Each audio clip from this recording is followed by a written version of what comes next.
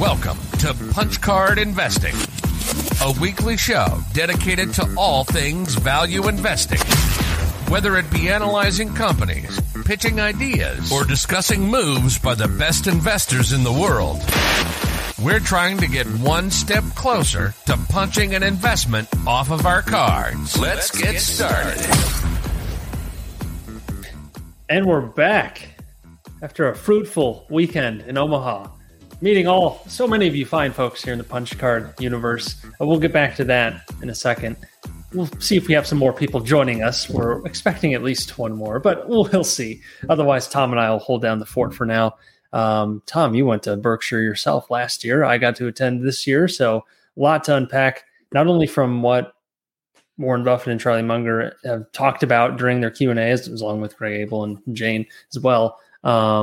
We can there'll be a lot to unpack there, but we can also talk about kind of compare maybe our experiences, because I know last year was a little strange with some of the travel restrictions and everything. It seems like everything's back in full force now. But before we get to that, let's go ahead and make sure that everyone watching or listening later on, be sure to smash the like button and subscribe if you haven't already, because we don't want you to miss future episodes. That would be a shame. And the best way to ensure that you don't miss those episodes is if you subscribe, hit the bell icon if you want to know when we're going live and when these episodes post. We appreciate that as well. Always fun having the live chat going. And it was great meeting a lot of the folks who are active in the live chat, meeting them in an actual live chat. It was truly a live chat. So that was great. But yeah, so please do that. Check out the links in the description. Lots of good stuff down there, including the Discord. Be sure to look out for that. If you're not in that already, it's free to join. So please go ahead and do that. All righty, Tom. A lot to unpack. Berkshire weekend. It's a big, it's a holiday for us value investors. Or maybe at least the Berkshire annual meeting is very much a pilgrimage.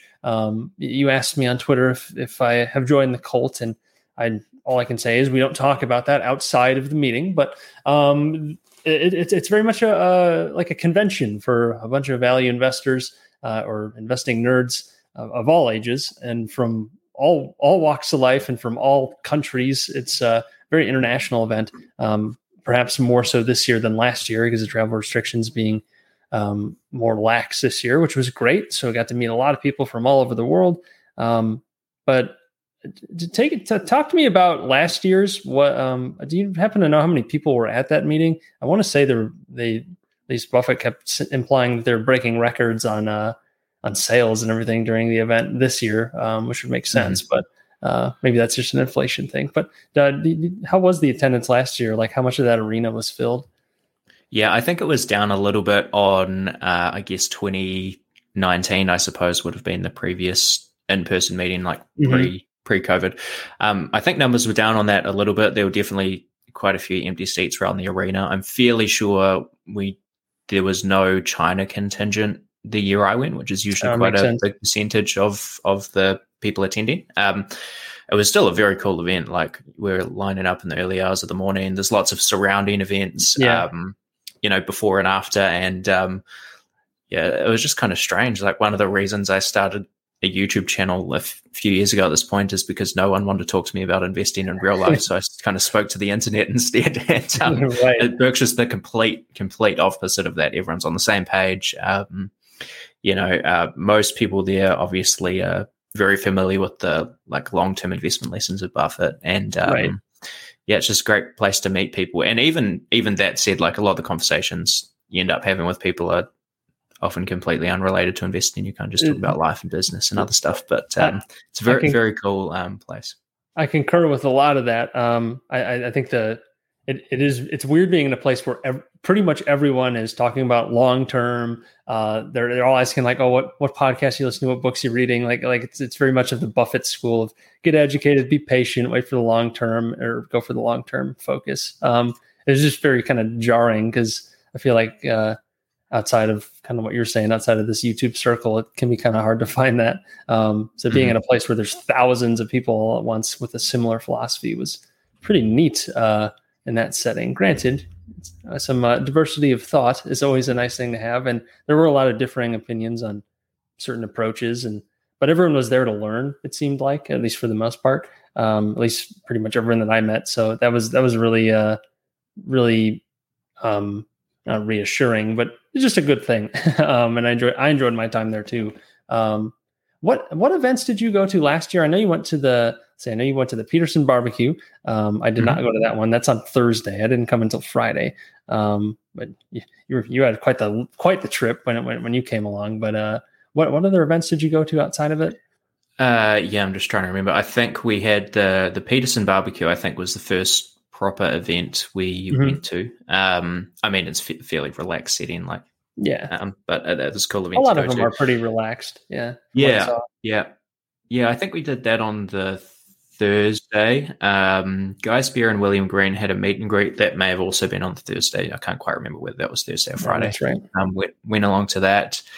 I had the Aquamarine Fund dinner on the Friday night, which Guy kindly invited me to, so that was very cool. Berkshire meeting, obviously, early mornings of Saturday, early hours of the morning on Saturday. I did go to the Value After Hours meetup, so with Toby Carlisle, Bill Brewster, Jake Taylor, that crew. I saw him walking around, Toby Carlisle. Cool. I saw him at the Markel meeting for briefly, just kind of wandering around. I saw lots of people getting photos with Toby on Twitter, so that was cool. What else? And then I think the last one was probably the Markel meeting on the Sunday morning. I think I went to that one as well. It was the final event. Yeah. Yeah. Did they have the bagels this year at the Markel meeting? I don't. It was like breakfast sandwiches, I think. Bagel sandwiches. Nice. I don't know if it's the same thing, but it was fine for like a free breakfast. Like, sure, thanks. For sure. And and Tom Gainer's good value. Excuse the pun. Yeah, I started. It was funny because I went to the Markel meeting as well. That's the Sunday after, and I knew a lot of our punch card audience was going to be there. At least the folks I met at the meetup on Friday. We could talk about that in just a second. But I only got to sit in the meeting for like 10, 15 minutes before I kind of got pulled out because people wanted to talk. So I only caught the first part of it. But it was great though, just to meet a bunch of people that I hadn't met on the Friday, or I didn't really have much of a chance to talk with on Friday and Saturday. So that was it was a very good meeting, and it was well attended too. It was at least a few hundred people. And this is just like the Sunday after. It's a side event, it's the side show. And you can get some pretty large events going. I know the Value X one is huge too, right? Is that the one you mentioned last that you went to with? I don't think there was. I don't think there was a Value X Omaha last year. I think this was the first year that happened. Could be wrong there, but I see. Well, they just had Guy and William Green just had like a general meet and greet at a restaurant bar kind of thing. I imagine it's a lot of overlap in the attendance, but yeah. So I didn't appreciate how many events there are on Thursday. There's quite a few people try to pack it in. Then I know our friends at KPG, Brett Kelly had an event on Thursday as well. There's quite a few Friday events, but we were holding our own. Speaking of which, that went quite well. The first ever punch card meetup, and it's very reassuring that we can, we have some nice momentum heading into whatever events we do in the future. I think doing something like this annually would be great, since so many people come to the Berkshire event because it's a meeting of a lot of like-minded folks and a lot of interesting folks. So it'd be really great to do something like that again. But just to kind of recap the meetup we had on Friday, keeping in mind the annual meeting itself is on Saturday. So the day before, we met at a restaurant in downtown Omaha, and when I hopped on my flight on Friday, we had about 32 people who had RSVP'd that they were coming. And then by the time I landed, it had jumped to like 38. So I was like, great. And I want to say we had about 40 people cycle through the event, since most of those people did come and a few didn't. But then a few people brought others who hadn't RSVP'd that they had just met that day. So that was really cool, getting some people to kind of get looped into the punch card empire. So it was very, very well attended. Frankly, when I was putting together like the reservation and stuff, I was thinking, well, if we get 10 to 20, that would be really great. And it would have been. And we ended up blasting past that, which is awesome. And a lot of good conversations out of that. A lot of good food for thought, and then just good company in general. Everyone's very positive at the event. Energy was high, so it was really good for that. So looking to next year, a lot of people were asking where you were, Tom. I was like, hey, just had a baby. He was here last year. I'm holding the fort this year. Next year, I think we'll have more people. I know you said you're probably going to be coming, right?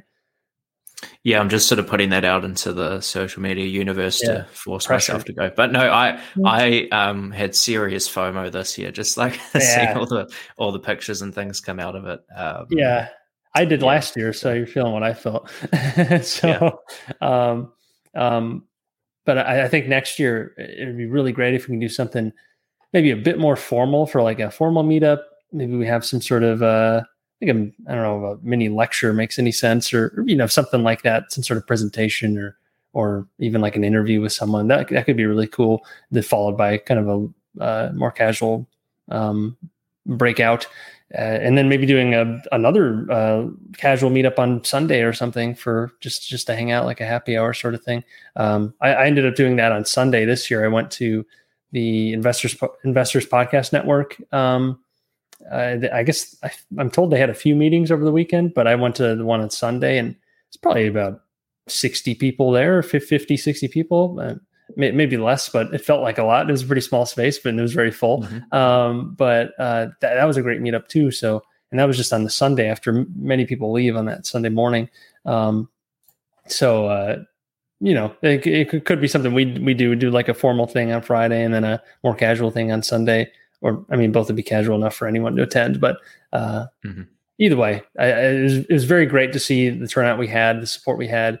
And it seemed like people would like to do something like that again. If I read that wrong, you folks let us know in the comments, but it seemed like it was overall a successful event. So really, really happy that happened, that it came together. Now what we got to do is get some more people to come next year, and it'll just keep compounding from there, right? Yeah, it's very cool. I mean, what's I don't know how many views we get on the average punch card stream, maybe a couple thousand or so. Yeah, a couple thousand. So to have like 40 people there in a in person right? meeting where only one of us actually bothered to go or ended up making it. It's very cool. Yeah, I mean, I totally agree. It was a better turnout than I would have imagined. So it was really cool. Nothing bad to say about it. Always something to improve on, of course, but it was overall very positive. So thank you everyone who attended. Made it very worthwhile. So we'll be sure to have something next year as well. So if you have any feedback for what you might like to see next year, definitely let us know. We can start putting things into consideration. But for now we can just take a nice break until the next meetup. Ideally, like long term, you can have more meetups throughout the year in certain places. But I feel like the attendance at that place is going to be about as high as we could possibly get it, given our niche. So definitely want to take advantage of that. It's a good chance to meet a lot of interesting people. Got an interesting audience, Tom. Yeah, we've got a few of the people in the chat that it looks like you met in Omaha. Unfortunately, Jonathan didn't see you. There's some people who couldn't make the Friday, but I'm sure you felt this way too. But it was kind of weird to be like recognized by quite a few people just from the punch card stuff, which is cool. But it's just weird when like a stranger's like, Hey, Jack, I watch Punch Card or watch your stuff or whatever. It's like, awesome, thank you. But it's weird because they're coming in knowing more about you than you know about them by probably quite a bit. Like it's cool, and I don't know about nerve-wracking, but it's just a weird feeling because it's unusual. But there's quite a bit of that on the Saturday as well when I was just walking around the arena trying to find a seat because it was packed. But it's still very, very cool. It's reassuring that, we're getting good reach here on Punch Card for that audience. So So thank you to those people as well. Yeah, it's very cool. Same experience for me last year. Lots of people came up and said hi, and it's very cool. Like, everyone's exceptionally nice. Yeah. But it's just like kind of a strange feeling, you know. It's not natural for someone to know quite a bit about you before ever meeting you in person. It's just not how we're wired, I guess. Yeah, for sure. But no, hopefully a few more of the crew will be there next year. Yeah, and now I've met some folks who watch our stuff regularly, and have some relationships going there now, and those can get deeper, make some new ones next time. So it's all good stuff. It does make a big difference when you can get out there in person and meet people, as you're well aware. It's made it's a bit of a perspective change as well, and when you can put a face to the name, like a real face, not just a computerized image. But yes, there are some folks in the chat here. My man Justin. It's a funny story here. I was hanging out with Patrick Holden. He's the part-time investing. He has a channel called Part-Time Investing. Talks about microcaps. Good channel. I'd recommend checking it out. Mainly about microcaps, I should say, but definitely is in our kind of camp of value investing. But he met this guy Justin, shown on the screen now, he was a Uber driver, and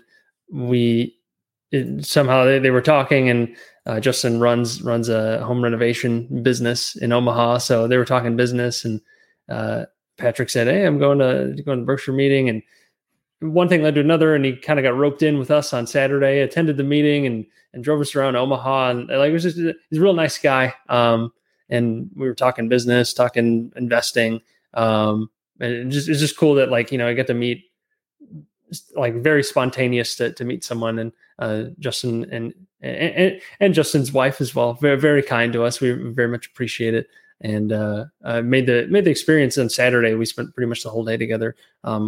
Quite a bit better, since kind of had like a local plug to get around and know where to go. So it's completely unnecessary, but super appreciated. So thank you, Justin, and thank you, Patrick, as well. We all had a good time on Saturday. And then one thing I forgot to mention on Friday. You probably didn't have many travel problems. I know it was a different traveling era, so. But you didn't have any delays or anything, right? Or when you were getting over it just lasted 30 hours. Just was the only problem. I met a ton of Australians and New Zealanders. Like, it was quite a few. I was surprised. I think at least at the Punch Card event, we had a massive overrepresentation of Canadians and Australians. Like, there was just a lot relative to the what our audience proportion is, if I'm not mistaken. But we do have a very worldwide audience, so it was just kind of amazing, given the trip from Australia that it takes.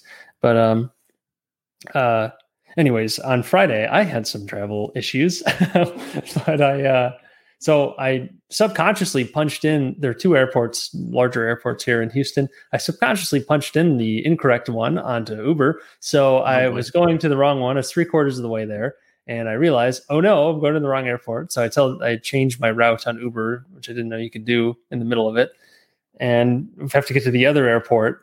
So it's Bush and Hobby are the two airports. So I was going to Bush. That's the wrong one. Had to go to Hobby. And then Hobby was like 35 minutes away from Bush, or from where I was. So we get down there, and by then I missed my flight. So I'm like, oh my God, I don't know what I'm going to do now, because like all these flights are basically full. So I'm searching. The best thing I can do at Hobby is to connect to Atlanta, then go to Omaha, and I'm getting there at 6 p.m. The event starts at 6. I can't do that. So I'm like freaking out, and I find that there's one direct flight out of Bush, the other airport, at like noon or something, which was boarding in the next like hour. But I'm 35 minutes away. So I bought another Uber, zipped all the way up to Bush, I got the flight. I got my my hobby flight refunded because I used points, thankfully. So, anyways, I barely made it. I spent like $100 on Ubers on Friday just to make it. But man, that was a very stressful morning because I thought I was gonna leave all these people hanging. But I'm never. I don't think I'll make that mistake again. Just subconsciously punching in the wrong airport. I'll be very thorough next time. But yeah, that was a fun one. So I was telling some folks about that, and some people commented on Twitter. So that's what that's about. Yeah, close call. Okay. Yeah, very close call. Very close call.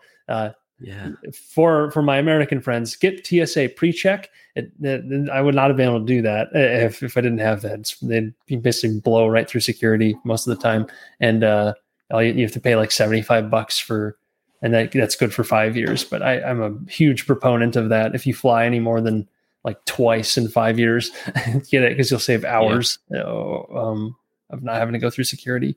Different for international. You can get an international one, but I don't know. I didn't get that one. I don't do that much international flying, but anyways, those are my travel shenanigans on Friday. And it all ended up working out well, but it was just stressful. And then I left on Monday night, and all was well there.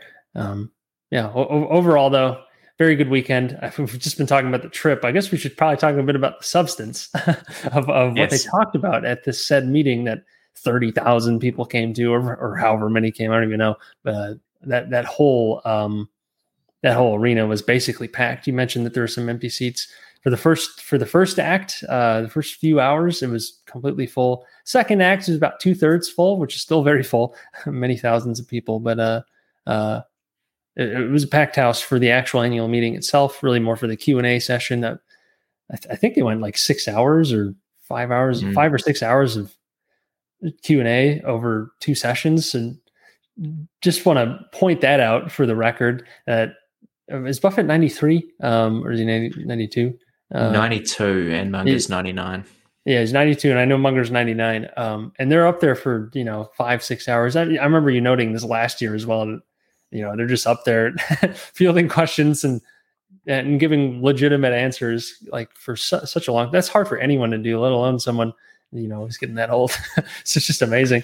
They've got like Coke and peanut brittle. As they're inhaling candy and syrup. Yep. Yeah, good point.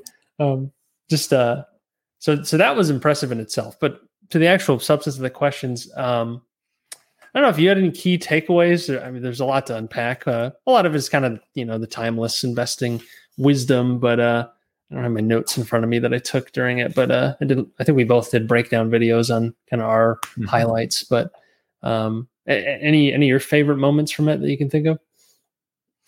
Yeah, I think there were a few themes that were kind of expected, like a lot of talk about the banking sector and how Buffett and Munger think about bank investments, and that they actually used to own a bank back in the late 1960s, I think. Charlie seemed very upset that they weren't allowed to own it after without. He seemed upset when they were kind of boxed out of it. He was pissed, and he was he kind of like lit up when he was talking about the operations of the bank, and we never had an unnecessary cost. We never had any risk of to the FDIC or whatever, and that was interesting. Berkshire could have been quite different, I guess. I think if I remember correctly, he said like we'd probably own a bunch of banks, right? Didn't he say something? I feel like someone said something like that. Yeah. I've got the numbers here somewhere. 1969, they had $19 million invested in banking versus $17 million in insurance. Yeah, I mean that's like in the first few years of Berkshire, so pretty small sums relative to what they're working on today. But you wonder if it would just steer away from insurance more into banking, but regulations would have it. So I guess lots of chat about that. It was interesting just to get some insight into Berkshire's operations. They released their first quarter earnings kind of going into the weekend, and Buffett gave us a bit of commentary on that. Yeah, a little bit on their oil investments. He kind of shot down some rumors about Berkshire potentially buying Occidental out entirely. It sounds like they're happy to just be kind of passive owners in the business, I suppose.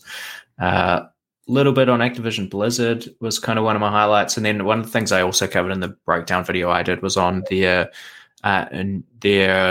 insurance operations, and specifically some of the reinsurance business that I've been doing recently. I really haven't seen a lot of people talk about that, but I found that quite interesting. Yeah, same here. Back to the oil thing. Charlie mentioned that he had I wonder. Part of me wants to say he's exaggerating, but then again, probably not, because it's been so long. He said he made a $1,000 investment into his oil stock, like before Berkshire, and now it pays like a $70,000 dividend or whatever. Something ridiculous like that per year on his $1,000 initial investment. I don't know. I don't really know how those old oil royalty arrangements work, but one of them that's one very long-lived oil well or whatever's going on there. Conglomerate of wells, maybe. But yeah, either way, that's pretty wild. It's crazy. I mean, $1,000 is a lot of money back in before Buffett and Munger met, but by the sounds of it. But well, yeah, but even now, 77 times yield on cost, which is crazy. You just got to wait till you're 99. Yeah, you just got to hold for a lifetime, literally. That's remember Buffett mentioned that in the annual letter. It's like time. You kind of mentioned time, sort of offhand, but like when you can do this for a long time, you have a big advantage because things can compound, and I think that tends to be a bit underappreciated. When they were kind of kicking off the meeting, when they kick off the meeting, they play this kind of, I don't want to call it a promotional video. It's like part promotion, part skits, part whatever that they want to do, like before the annual meeting, and they don't publish it. But in that promo video, they pulled a few highlights of like each year they're being asked, so when are you going to think about secession and like who's going to take over the business? What happens if one of you retires or dies, or and it was all the way back to like 1991, 92, 93. They were just showing every year for a few years. And that's literally 30 years ago now that they were being asked about this, and they're still at the helm. And Buffett mentions that like they got a pretty good question about I think the hardest part. What's the hardest part of their job? And Buffett was like, there's no hardest part. It's all great. Like I love my job. I know what to expect every day. And part of me, when I hear that from like a CEO, I always kind of write it off. It's like, they're just saying that to be political and, and be friendly to everyone. But he's living it like he has no reason that he has to do it. He's 99 and with all the money he could like possibly imagine, yet he still continues to choose to live out his days this way. And maybe it's because he doesn't know anything else, but it's also probably he's telling the truth that he actually loves it. Otherwise he wouldn't be doing it, I would think. That was a bit of a tangent there. Back to some other questions. Any other big highlights there? Well, yeah, those were the main ones that I just kind of ran through quickly there. I'm not sure if there's any you want to go into in a bit more detail. I wish I had my notes in front of me, but just one quick funny one that my favorite line of the whole meeting was an attorney, I think from Guadalajara or something from Mexico, was like, Charlie Munger, do you have any advice for young attorneys? Who I think the question had to do with like who would be like corporate counsel for Berkshire or something. And Charlie didn't have much to actually say about it, but he said, I have a son-in-law and who says that modern practice at a large law firm is like a pie eating contest where the winner gets to eat more pie. Which is great.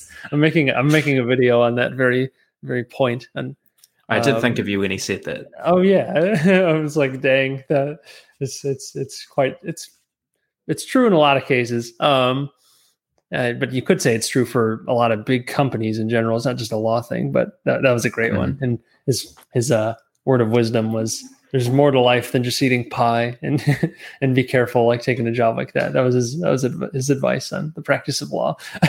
Yeah. For big law, watch out for those firms. Fair enough. So, I mean, to be fair, Charlie hasn't actually been a lawyer for from a the very, 60s, very long since time. the 60s, in which they mentioned, but still valid. Good analogy. Okay. Yeah, I mean, his original law firm is still Berkshire's counsel, or whatever you call it, right? Is it? Munger Tolls, I think, is the law firm. I didn't even realize that. Yeah. Impressive. So he must still have his license. Paying the dues all those years. Yeah. Keeping up with the continuing legal education credits. Yeah. Actually, someone in the comments might be able to fact check that for us, but I'm pretty sure. Yeah, that's right. I wouldn't be too surprised, but yeah. Anyways, so that was my favorite line, but not all that valuable, just funny. Charlie always making people laugh just with his blunt delivery, like whatever he's saying, like people tend to laugh just because of how he's saying it, and just how he just doesn't care. Another point was this was like a weird point on like using NetJets. Like Buffett was kind of fumbling his words and was saying that because he was talking about like any dollars that you spend are dollars that can't be spent by your beneficiaries or whoever's getting all of the inheritance or getting all the money when you die. And a lot of his is going to various foundations. And he's kind of like, well, yeah, I still use NetJets because, it's just, he's kind of implying it's one less dollar for like the foundation of waste. It was kind of what he was insinuating. He didn't say it like that, but anyways, it pivoted to Charlie, and he was like, yeah, I like flying coach, and because like when I used to fly coach, I kept doing it because when I go into the back, people would clap for me. It's so funny. It's so unashamed. I love it. That's pretty hilarious. That was great. They did talk quite a bit about inheritance. I'd love to get your thoughts on this, Tom. And like how it's a lot more complicated than just giving people money or giving people control of a business, especially when it comes to your kids. Buffett said that like you always want to have anyone who's on the will review and kind of approve it beforehand, so that at least they know what's coming, which makes sense. I was kind of expecting him to say something more about how like, giving people money isn't effective. You really got to teach them values. But they didn't say that. It was more like, just make sure they're in on it. They have said that a lot in the past. Yeah. I'm not as familiar with that. I haven't heard it before. I've heard it from some other rich guys, but what have they said before?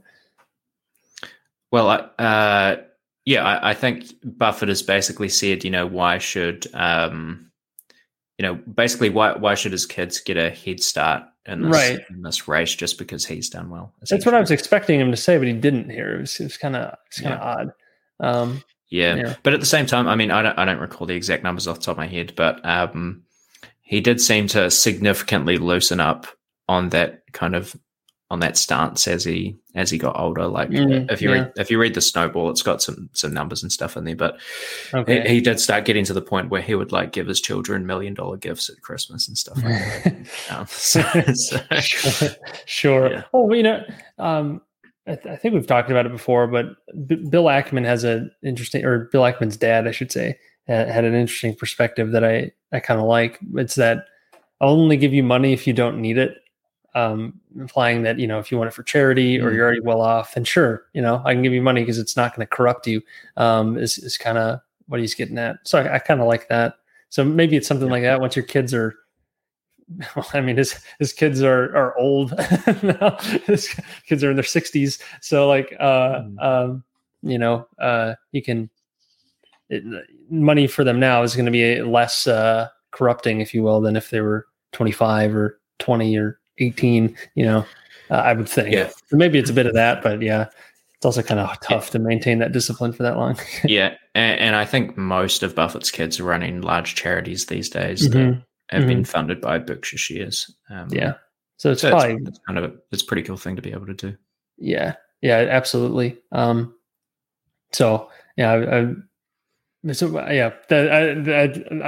spent a good amount of time on that. They got a couple questions about it. So, Any other? I'm trying to think off the top of my head. Again, I wish I had my notes, but well, I can go through some of the things I sort of found interesting. Let's do it. I mean, Buffett started the whole meeting out going through just some of the basic figures for Berkshire, and I guess how he thinks about different aspects of the business. I found that kind of interesting. So, operating earnings. What you find interesting? Oh, sure. Just how he thinks about float, for example. Some of the changes around. Like they're just idle cash that sits in short-term treasuries actually making some money now. I mean, in nominal terms, at least, there's a fair bit of inflation eating at some of those years. But sure, it's a lot better than zero, though. But yeah, I mean, just to go through some of those things, like Berkshire's operating earnings for the quarter were rounding here, but 8.1 billion versus about 7.2 billion in the same quarter last year. Interestingly, he did say most of our businesses will report lower earnings this year, but the insurance businesses seem to be kind of pulling some of those figures up. Like we were getting at, the short-term treasuries, which basically I just interpret as cash that Buffett could invest if he wants to, have gone from earning $50 million a year to $5 billion a year with pretty minimal change in the actual amount of cash. He kind of went on to say operating earnings, have grown a lot, obviously at Berkshire over the years, and they'll continue to grow. And it's largely because of retained earnings. Like Berkshire famously doesn't pay a dividend. They keep reinvesting in stocks or acquiring new businesses and so on. He even said he paid a 10-cent dividend in 1967, which he said was a terrible mistake. Him and Munger were just loathing, like, oh, why did we pay that dividend? I should do the maths on what it would have compounded at. What 10 cents of book value would have grown to today. Probably curious. Something insane. I wouldn't be surprised if it's like a few $1,000s in a share or something. That would have turned into. Sure, why not? $1,000,000% return or whatever it was. And just the last bit, I guess, on Berkshire's just first quarter results. Float is up to $165 billion now. It's money that's not ours, but that we can have working for us. It's a valuable asset that shows up as a liability, somewhat akin to a bank deposit, but importantly different. It can't disappear overnight, and it's cost them less than nothing, which he's essentially saying Berkshire's insurance businesses have produced an underwriting profit, and they get the advantage of using the float as well. So it's kind of akin to borrowing money at negative rates. Right. I was going to point out that line where he said it's an asset that shows up on liabilities, which is an interesting way to think of it. And it does make sense given how they deploy it. But he was like, it's better than debt, better than equity, raising equity. Because of those reasons you just said. It reminds me kind of those 0% Japanese bonds, but a little bit better because they're not. There's no actual payments to make, no outflows. No regular outflows, I should say. It's quite interesting. Like I think one of the reasons the float and the reinsurance kind of bit of the meeting caught my eye this year is I've been reading through some of the Buffett letters again recently. I'm kind of in the late 90s at the moment, but there's a lot of talk about this exact concept, and I should try and pull up the actual numbers because Buffett talks a lot in there about the actual kind of insurance business. And while you pull that up, speaking of reading old annual letters, I made a note of it in my breakdown video, but Buffett casually mentioned that he was reading the 1932 GM annual report, which just like this guy's just casually reading like 1930s automotive annual reports. Yeah. Just shows you that he's like dedicated to the craft. Clearly loves business. The reason you'd be looking at that in your free time as a 92-year-old. Yeah. Have you got my screen there, Jack? Yes. So this is from the 1995 annual letter, which is essentially, well, you can see the figures here, but this is their float growth over the years. You can't see my mouse there, but that column that ends in like 3.6 billion. Yeah. Actually, what did they just say in the last annual meeting? It's 165 billion. So even since 1995. Well, yeah, that's not that crazy for a timeline. Yeah, that's a massive growth. Yeah, that's insane. But I guess this is the way Buffett was thinking about the insurance businesses. So they produced underwriting profit in some of these years. Some years they had an underwriting loss. So I think this is the combined ratio they're showing here. So, basically a figure north of 100% on a combined ratio means they made an underwriting loss. I think that's what that's saying. Actually, sorry, that's the underwriting loss in millions. That's not the combined ratio. But anyhow, approximate cost of funds. This is kind of the whole point of the use of float. Yeah, less than zero all those days. Less than zero in some years versus if they were able to borrow money at government bond type yields. Right. That's kind of the comparison. So some years they're above that, like in the 80s here when their insurance businesses were struggling. 19% effectively, which isn't great at all, versus 11 in treasuries. But if you have all those years of zero, you're theoretically making a positive return on that, and then you can make it through those tough years pretty easily. I mean, Buffett's turning around and investing this money at like, I don't know, 20% a year or something. Yeah, consistently, right? Yeah, would it have been higher back then? 60s, 70s, 80s? It's probably higher than 20% now. It's probably right at the top of this letter. Book value had compounded at 23.6% annually since the mid-60s. A little bit higher. But part of that is because they've got this float as leverage. So the return that's been generated on the assets wouldn't necessarily be that high. It's just they've got the use of float. Sure, so it's a levered return. At a faster rate. Yeah. It's sort of levered return. I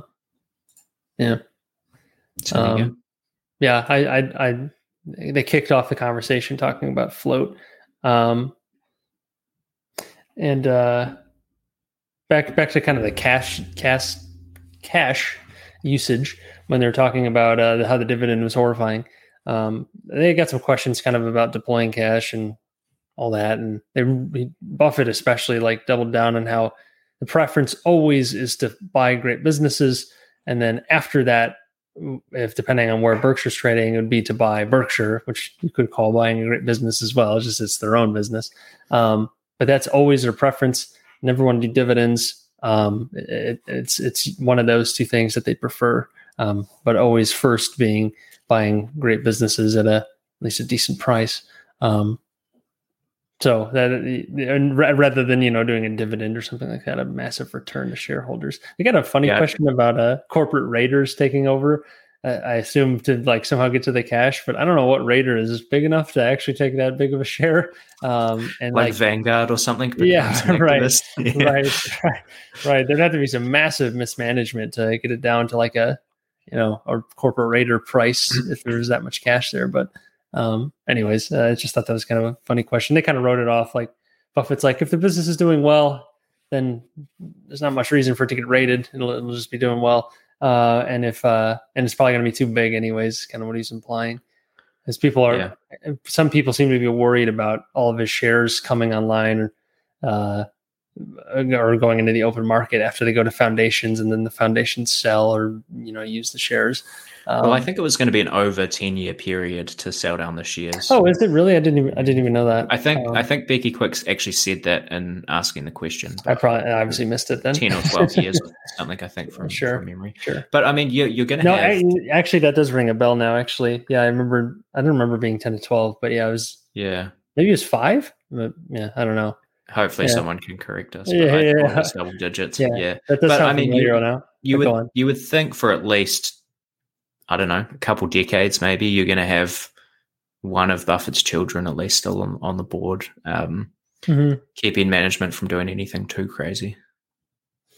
And I don't think management would be that inclined to do something crazy. And it's probably going to be the tough part will be kind of the if and when they're gone, and if any of those values degrade. I'd imagine you'd have kind of what a lot of megacorps go through, where they maybe take on a bunch of debt to do a big acquisition that isn't really in their wheelhouse, just because they're trying to drive some returns. It ends up being a bad investment. Now they have all this debt, and now they're in kind of a hole. I can picture something like that maybe being a beginning of a major decline, but they haven't shown an indication that they'd do something like that yet. But that seems to be where a lot of these kind of big, really conglomerates kind of go. They just, it's one or two mega deals too many, and then they're the diversification that someone like Peter Lynch would abhor. You might run into that. I think that would be probably the biggest long-term management risk. It'd just be a big bad deal or two that slow everything down, and it's just a steady decline from there. But that's quite some years away, I would think, if it ever happens. Yeah. The chance it doesn't. And Berkshire's so like large and diversified, and all the businesses kind of run so independent of one another. Right. I think you would see the red flags before it got too gnarly. I would think so. Yeah, I don't think if you're paying attention. I don't think it would be their existing businesses. I think it would be like a big new management team comes in. They want to make an impression, set the tone. They do like a silly acquisition or something that might even look okay on paper, but ends up being just operationally not in their wheelhouse, or they don't have the right management in place, or whatever. Biting off more than they can chew, I guess, would be it. But frankly, if they probably run into antitrust concerns before a deal of that size might actually go through. They're just so big. Don't know. Maybe anyway, they try. Maybe they try to lever up like 4-1 and buy Apple or something. Yeah, I don't know about something like that, but yeah, something along those lines. Where they issue a bunch of debt and then buy some giant business, or merge, or do a partnership or something, and it just ends up being a mess. We'll see.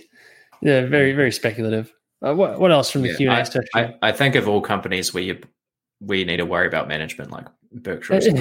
I'm not worried about it. Don't get me wrong. I'm just picturing like what could a more likely bad result be than something ridiculous like, I don't know, fraud or something like that, or whatever. I can see something like that happening, but a lot can happen in business. And we get a super chat from Luis for next year's meetup. Excellent for getting the fun going early. And appreciate it as always. People were pleased that we bought a few appetizers with our little fund, and people seem to like that. So we'll buy some more stuff next year if we get enough. So, but appreciate it, Luis, and to everyone who makes super chats and generous donations throughout. Helps us stay afloat. So we don't have that Berkshire cash flow here on Punch Card Investing.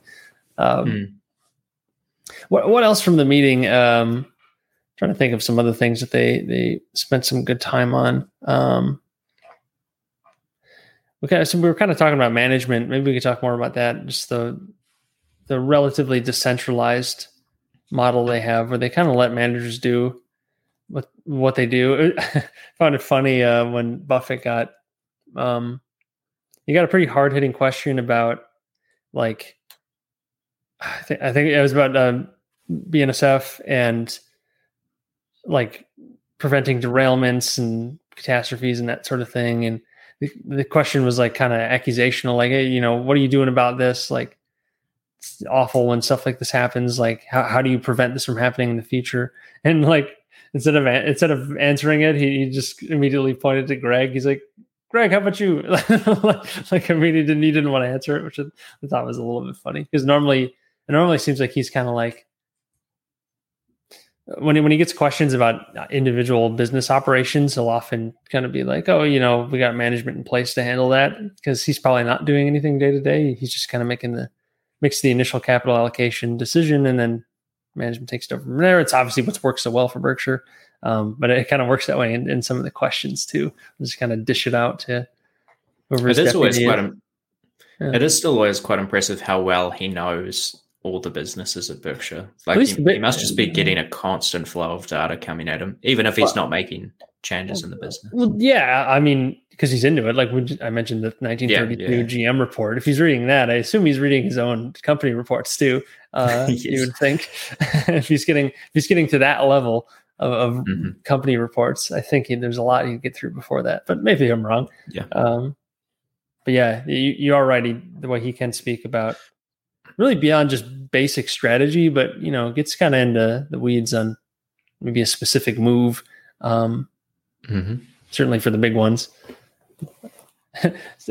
Speaking of all the companies, I guess I didn't really know what to expect at the actual meeting itself, where they had it's basically like a trade show of all their brands. And you got See's Candy, Fruit of the Loom, Dairy Queen stands everywhere. It was just kind of a funny thing. You didn't buy some new underwear from Fruit of the Loom? No, but there was a massive line there on the way out. When I guess all the other, when I went in the morning, I just kind of walked around just to see what it was all about. Bought a little bit of See's Candy, of course, and a book. They got a lot of great book selection there, which was nice. Which one? What did you buy? I bought Persuasion by Cialdini. I've been wanting to get some of his books recently. So I was like, all right, I'll get that one. I saw they even had a book stand at the airport. Yeah, they had a tailored book stand. I took a picture of it for you. Yeah, it was mostly some classic investing books, and then it was all investing books, and then Gun, Germs, and Steel. It was that was the list of all the books. That's a manga recommendation from a few years back, I think. Yeah, and a lot of I think a lot of investors for some reason are really into that one specifically. It is a good book though, but it was probably the best airport lineup I've ever seen for books. Yeah. Sorry, I derailed you there on the all the businesses. Yeah, it's just it's crazy. It's like a big trade show. But yeah, the Fruit of the Loom line when they were closing up everything was probably 50 to 100 people long. It was going out the store. I'm like, man, people just want their discounted underwear, I guess. But all the brands there, it just puts it in. It also helps put it into perspective how many brands they have, and that's really just more the consumer focused ones. I mean, they had a BSNF thing and a NetJets thing as well, but just all the consumer brands: Pampered Chef, Forest River with the RVs. The RVs. And I forget what's the modular home one as well. They had it was a manufactured home, I should say. Clayton Homes. I think so. I forget. But they had that set up there too. Yeah, just kind of crazy. This is all under one umbrella. Yeah. And Matt says it's Clayton, so we'll confirm it. So that was impressive in itself. Just this little basically trade show of Berkshire brands. And naturally lots of sweets, candy. They're giving out Coke and bag pastry things and cakes as your snacks. Naturally, only the best. Yes, for this crowd. Maybe that's the secret. That's the secret to longevity is making sure you sip some Coke every day and eat a bag of candy. And keeps the doctor away. Use your brain a lot. And then just read. You're fueling the brain with a bunch of sugar. That must be it. They're burning it. That's how they're able to sustain. Not medical advice. Luis says, hopefully a punch card investing booth next year. Cool. Yeah, we'd have to get acquired. We gotta make ourselves ready. Clean up the books a bit. So maybe we can get acquired by Berkshire. I think we're big enough to be in their universe of opportunities. Of course, yeah. What else from the anything else from Berkshire this year? What else? There's so much there. It's like overwhelming. Yeah. I again found the reinsurance thing that Ajit Jain talked about a little bit quite interesting, with the whole 30-second phone call to Buffett to make sure we can risk an extra couple billion. The way they throw around billions is just wild. Like, Buffett's like, this was $5 billion. We're making $5 billion now, and that was $15 billion. It's just like it's just a different level. But he said their like super catastrophe portfolio was like 50 to 60% bigger, 50% bigger in the last 5 or 6 months. Was it pretty crazy? They've written a lot of business. Did they say 50? I thought that's what they said. Yeah, up 50% in 5 or 6 months. It was much bigger though, but yeah. So they said in aggregate they could lose $15 billion potentially. I remember that. Yeah. If there's no losses, they didn't really give specific numbers. They just said they'll make several billion. Did you catch the point where they were talking? Sorry to interrupt, but on insurance, where Jane was like, what was it? He was talking about, I think GM or one of the big auto manufacturers that's like trying to do insurance, and he's like, they said they're trying to do X billion in income from that or whatever it was. I don't know where they're getting that number, and he's just basically just like writing it off like it's BS. Like you're just making up that number. That was pretty funny when they're talking about the threat of direct insurance from these manufacturers. And he's kind of like, I mean, they've tried this before. It's not like it's a new thing, and I don't know where they're pulling these numbers out of a hat. It's kind of what he's implying. Yeah, and Ajit Jain's not the first person I've heard with that perspective as well. So, who else? Bloomstrand, Chris Bloomstrand. Sure. Yeah, but he's very much in the Berkshire universe as well. I think that was specifically around Tesla's insurance business. Yeah, maybe so. Or at least it might have been ARC's projections of how big. That sounds more like it. That sounds more like it. Yeah, but it's super interesting, man. Like the Berkshire is a really weird insurer. I think Munger mentioned in the meeting they have like 4 times the capital of the average, like relative to the average competitor, because they have all these other operating businesses in the stock portfolio and everything. And they're just quite unusual in the nature to where they're very price sensitive. So if they're, being paid appropriately or being paid really well for the risks that they perceive they're taking when they write this insurance business, they'll just write a ton of it. And when they're not getting paid appropriately, they'll just back way off and write like next to none. They're value investors for insurance too. Yeah, essentially. Yeah, I think it was the Science of Hitting Investing on Twitter put up a chart of Berkshire's reinsurance volume over the years, and it's just all over the place, like crazy fluctuations. Buy low, sell high. Yep, yeah, basically. But for insurance.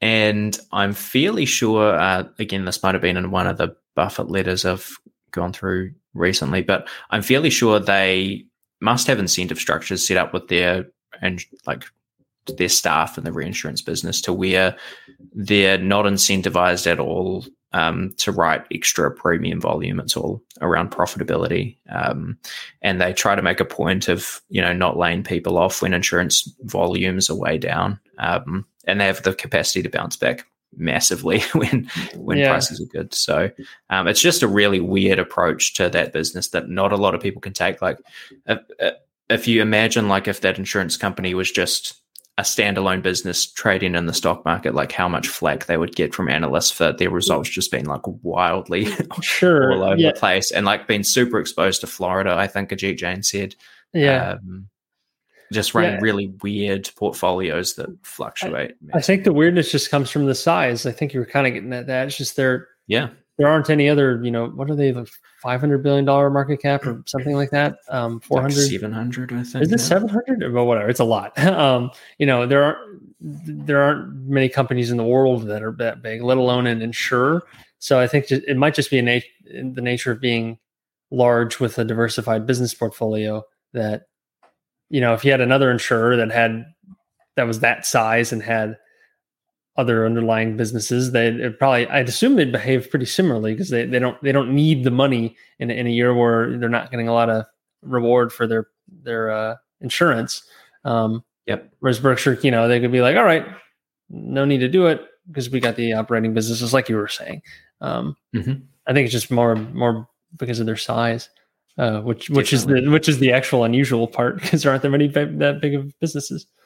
Yeah, so 708 billion is Berkshire's market cap at the moment. It's really 700. For some reason, I was thinking 500. Wow, is that all? That is all. And on the road to $1 trillion. Yeah. Well, then, even if they just kind of maintain from here, like a little bit of printing here and there, a little bit of multiple expansion for whatever reason, people get euphoric. Yeah. Boom, you're right there. Yeah. Well, well, they just reported 8 billion in operating earnings for the quarter. Like, I don't know how seasonal that is, but if they just sat around for a few years, they'd have 300 billion in cash, and that'd get them to the $1 trillion market cap. Like, they don't have to do anything particularly intelligent. Yeah. The only thing that would crush it would be like Apple, like losing half its market cap or something. That was interesting. The whole thing about, hey guys, Apple's a third of your portfolio, and what Buffett about just been like, you go ahead. They got a question about, basically the diversification concentration thing, and they said, Apple's like 40% or half of your portfolio, whatever percent it is. And Buffett was just kind of like, no, it's not. Like, our portfolio includes See's Candies and the railroad and Berkshire Hathaway Energy. All the private businesses, right? Yeah. So that was interesting. And I forget exactly what Munger said, but he said something witty about how the guy asking the questions a moron or something. I don't remember that one. I just remember Buffett talking about how Apple, is. I think he was kind of harping on the point he's made before. How it's not really a tech company to him. It's a consumer staple of sorts. That's not exactly what he said. I remember saying something. Like that. Yeah. He was like, I don't know how the phone works, but that's what it was. Yeah. Yeah. He actually kind of said the same thing about the oil investments. He's like, Charlie understands. Yeah, Charlie's the oil guy than me. Right. He's like, I understand the numbers behind it, but I don't really get how it works. Like, yeah. But still, he's comfortable making the investment, obviously. So yeah, right. we got a good comments about the insurance business here. Sounds like from Kevin. Sounds like Kevin, we were reasonably on track there. This is correct. Insurance incentives are only to write profitable insurance. No penalties or layoffs if they don't write till decent rates return. There you go. So they're set up well for that. But I think, like you said, it's because they've taken the pressure off of themselves as insurers because they have all these other things that can float them through the bad times, including the float. Exactly. Yeah, and they can insure weird stuff like in enormous size, and they're always going to be able to pay you if you need to claim on one of your very, very large insurance policies. Definitely an advantage Berkshire has. Kevin made another point about, he said that Munger says that, talking about diversification, I do remember Munger saying something along the lines of, I'd rather be even more concentrated or something like that. If it's a great business, just hold it. Like that's all you should go into the, I'm badly paraphrasing this, but I think they were both talking about how you want to go for those businesses that you like and understand and that are quality, and just concentrate into those. Like, don't get distracted by diversification. That's what they were implying. Mm-hmm. Get along those same lines. Just on large weird risks in their insurance business. Sure. Again, because I've been reading about this recently. This is from the 1995 letter.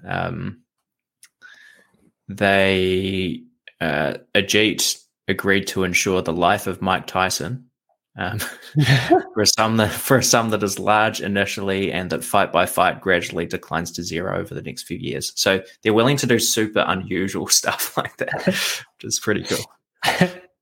They made sure to highlight it. Yes. I wonder if that It's like good marketing. And you say, hey, we insure Mike Tyson. Yeah. Oh, they insure him. They'll insure me. Let's see what they got. Mm-hmm. Yep. Get some more applications. Cool. Any final thoughts before we wrap up? Yeah, there's lots of takeaways. I see Luis has got a question there on Oxy. I'm not sure if we want to add anything further to that. Thoughts about him not taking control of Oxy? Not sure. I mean, we kind of mentioned it. I don't know if I have anything to add. It's kind of whether they want to control it or not. They probably could if they wanted to, but maybe they will in the future. Maybe this is a feeler deal for them. Mm-hmm. I mean, it's still significant for their portfolio, but what have they done with oil companies in the past? Have they? I'm thinking the most recent one, but this was gas, right? It was Dominion Energy when they bought like all the natural gas assets, right? They bought some pipelines, I think, or maybe. I thought it was just the natural gas segment or something. It was one segment of Dominion that they bought in one swing. Maybe it was pipeline. It was a couple of years ago now, right? But anyways, the reason I'm asking is like, I don't know if they've done that before where they kind of, they buy in, they wait a second and they make a swing and buy the whole thing later. That might be a little bit weird, but. Yeah, they bought Dominion Energy's natural gas transmission and storage business. That's what it was. Yeah, it was the gas. Yeah, I'm not sure what the gas pipelines. Yeah, I'm not sure what the economics look like for pipelines versus buying the actual commodity business. I don't know enough about it. It's probably even arguably better, or at least more predictable, because you're kind of the toll bridge.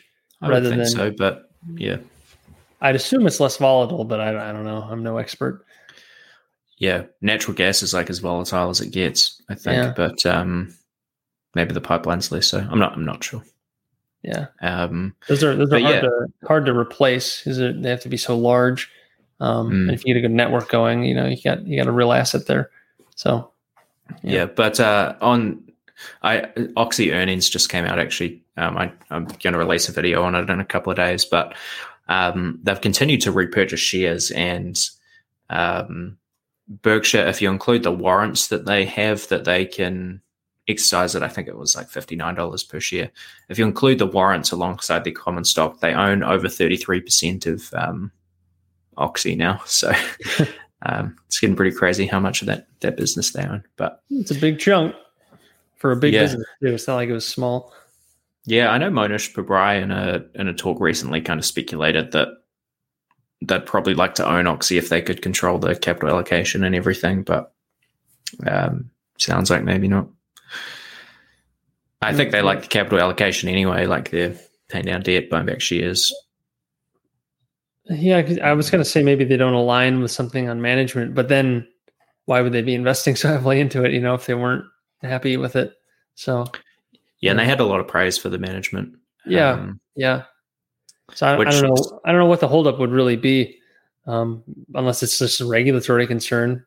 They don't want to waste time making an offer and then it's blocked, or shareholders get a chance to vote on it and all that, and maybe something having to do with that, just because it'd be such a large deal. Yeah, don't know. I guess it is the type of business where the economics can change so fast with commodity prices, or even with technology, like if they can find cheaper and more efficient ways to get oil out of the ground, that can crash the price and change things. So maybe Buffett wants the option to be able to get out if he has to. I don't really know. It's not very Buffett-y thing to do, really. Yeah, that'd be quite the trade. It's a lot of billions for that trade. Yeah. Yep. But they don't like talking about their individual stock holdings, which I find kind of funny. They're very, whenever they don't have to say something, they just don't. It's for most of the time. It's pretty funny. Yeah. Any cool. final takeaways from you, Jack? It's a good weekend. Looking forward to next year's. Ideally, Charlie will be 100, and he'll be there. That'll be really cool. Mm. But, how many 100-year-old how many 100-year-olds have run 30,000 person board meetings? Like that'd be pretty impressive. Or it's not board meeting, but annual report meetings. That would be pretty cool. So, but either way, I definitely want to go just because this year's was so good. Could finally maybe meet you in person, Tom, if you're there as well. Yes. So, a double incentive to get going. If I don't get down to New Zealand for some reason before then, or at least close by. But, or if you don't stumble your way up to the States again before then for some odd reason and abandon your young child at home. but yeah, really looking forward to next year's, because this year's was quite good and met a lot of good people, and definitely want to keep those connections up now. And just overall very positive experience. And I think next year's will be even better now that I kind of know what's going on. What would you say to anyone listening or watching that's like on the fence thinking about going next year, whether they should go or not? I think first off, if you can sacrifice the weekend, go for it. But first, I'll give some tips. Book early. Like as soon as you know what the date is. This hotel and flight prices didn't really spike until about probably a month after the meeting had already been announced. The meeting date had already been announced. So once you know the date must be announced already, right? Isn't it usually like I think last year it was like on the back of the program. Yeah. Okay. Well, if so, get something reserved. You can reserve a lot of hotels without putting any money down. So I would go ahead and do that now, because like they spike like in the few months leading up to it. So check that out. Louis says May 4th, so maybe it is already up. So I would get that reserved now if you're thinking about going.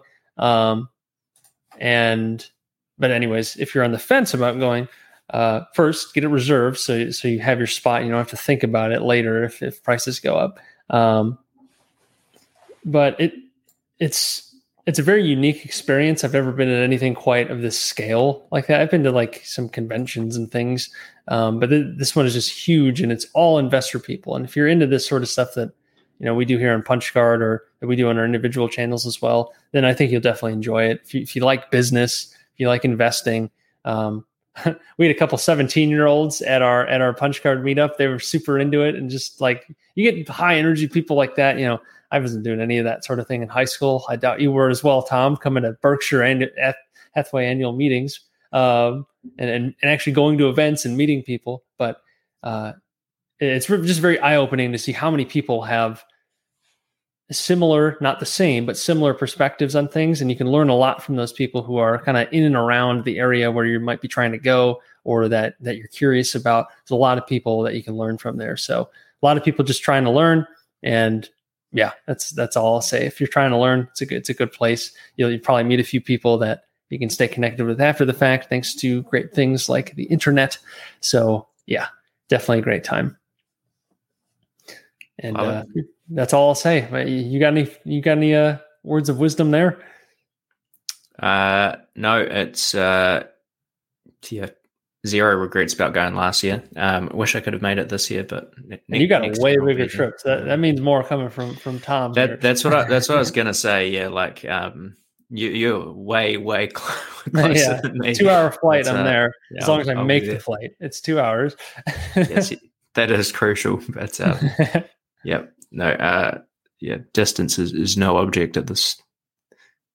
These days, so if you're in the States, not much of an excuse, I will say. If it's just a weekend, you show up on the Friday. If you can show up on the Thursday, great, but show up on the Friday, leave Sunday night or Monday, whatever you can do. I found that the flights or at least they were significantly cheaper on Monday, and you can actually get a cheap hotel Sunday or I should say a nice hotel much cheaper on Sunday, and save money on the flight if you're able to burn a day. But so I that's what I did on Monday. I just filmed a bunch of content in the morning and met someone for lunch. So saved a few $100 right there, and got some good content in. So nice. At least I think it's decent content, at least. It's good to articulate some things, but yeah. So if you're in the States, definitely give it a whirl if you haven't. And if you're on Earth, still no excuse. So, yeah, There are some excuses, though it's very small. Yeah, May 4th next year apparently. So I'm gonna actually go ahead and reserve. I'm gonna go ahead and reserve something right now, so I don't forget. So at least have something there just as a backup. If I want to change my mind later, I can, but at least I'll have something at a theoretically reasonable price before it's all booked up. But alrighty, Tom. Anything else? Nothing to add. Great.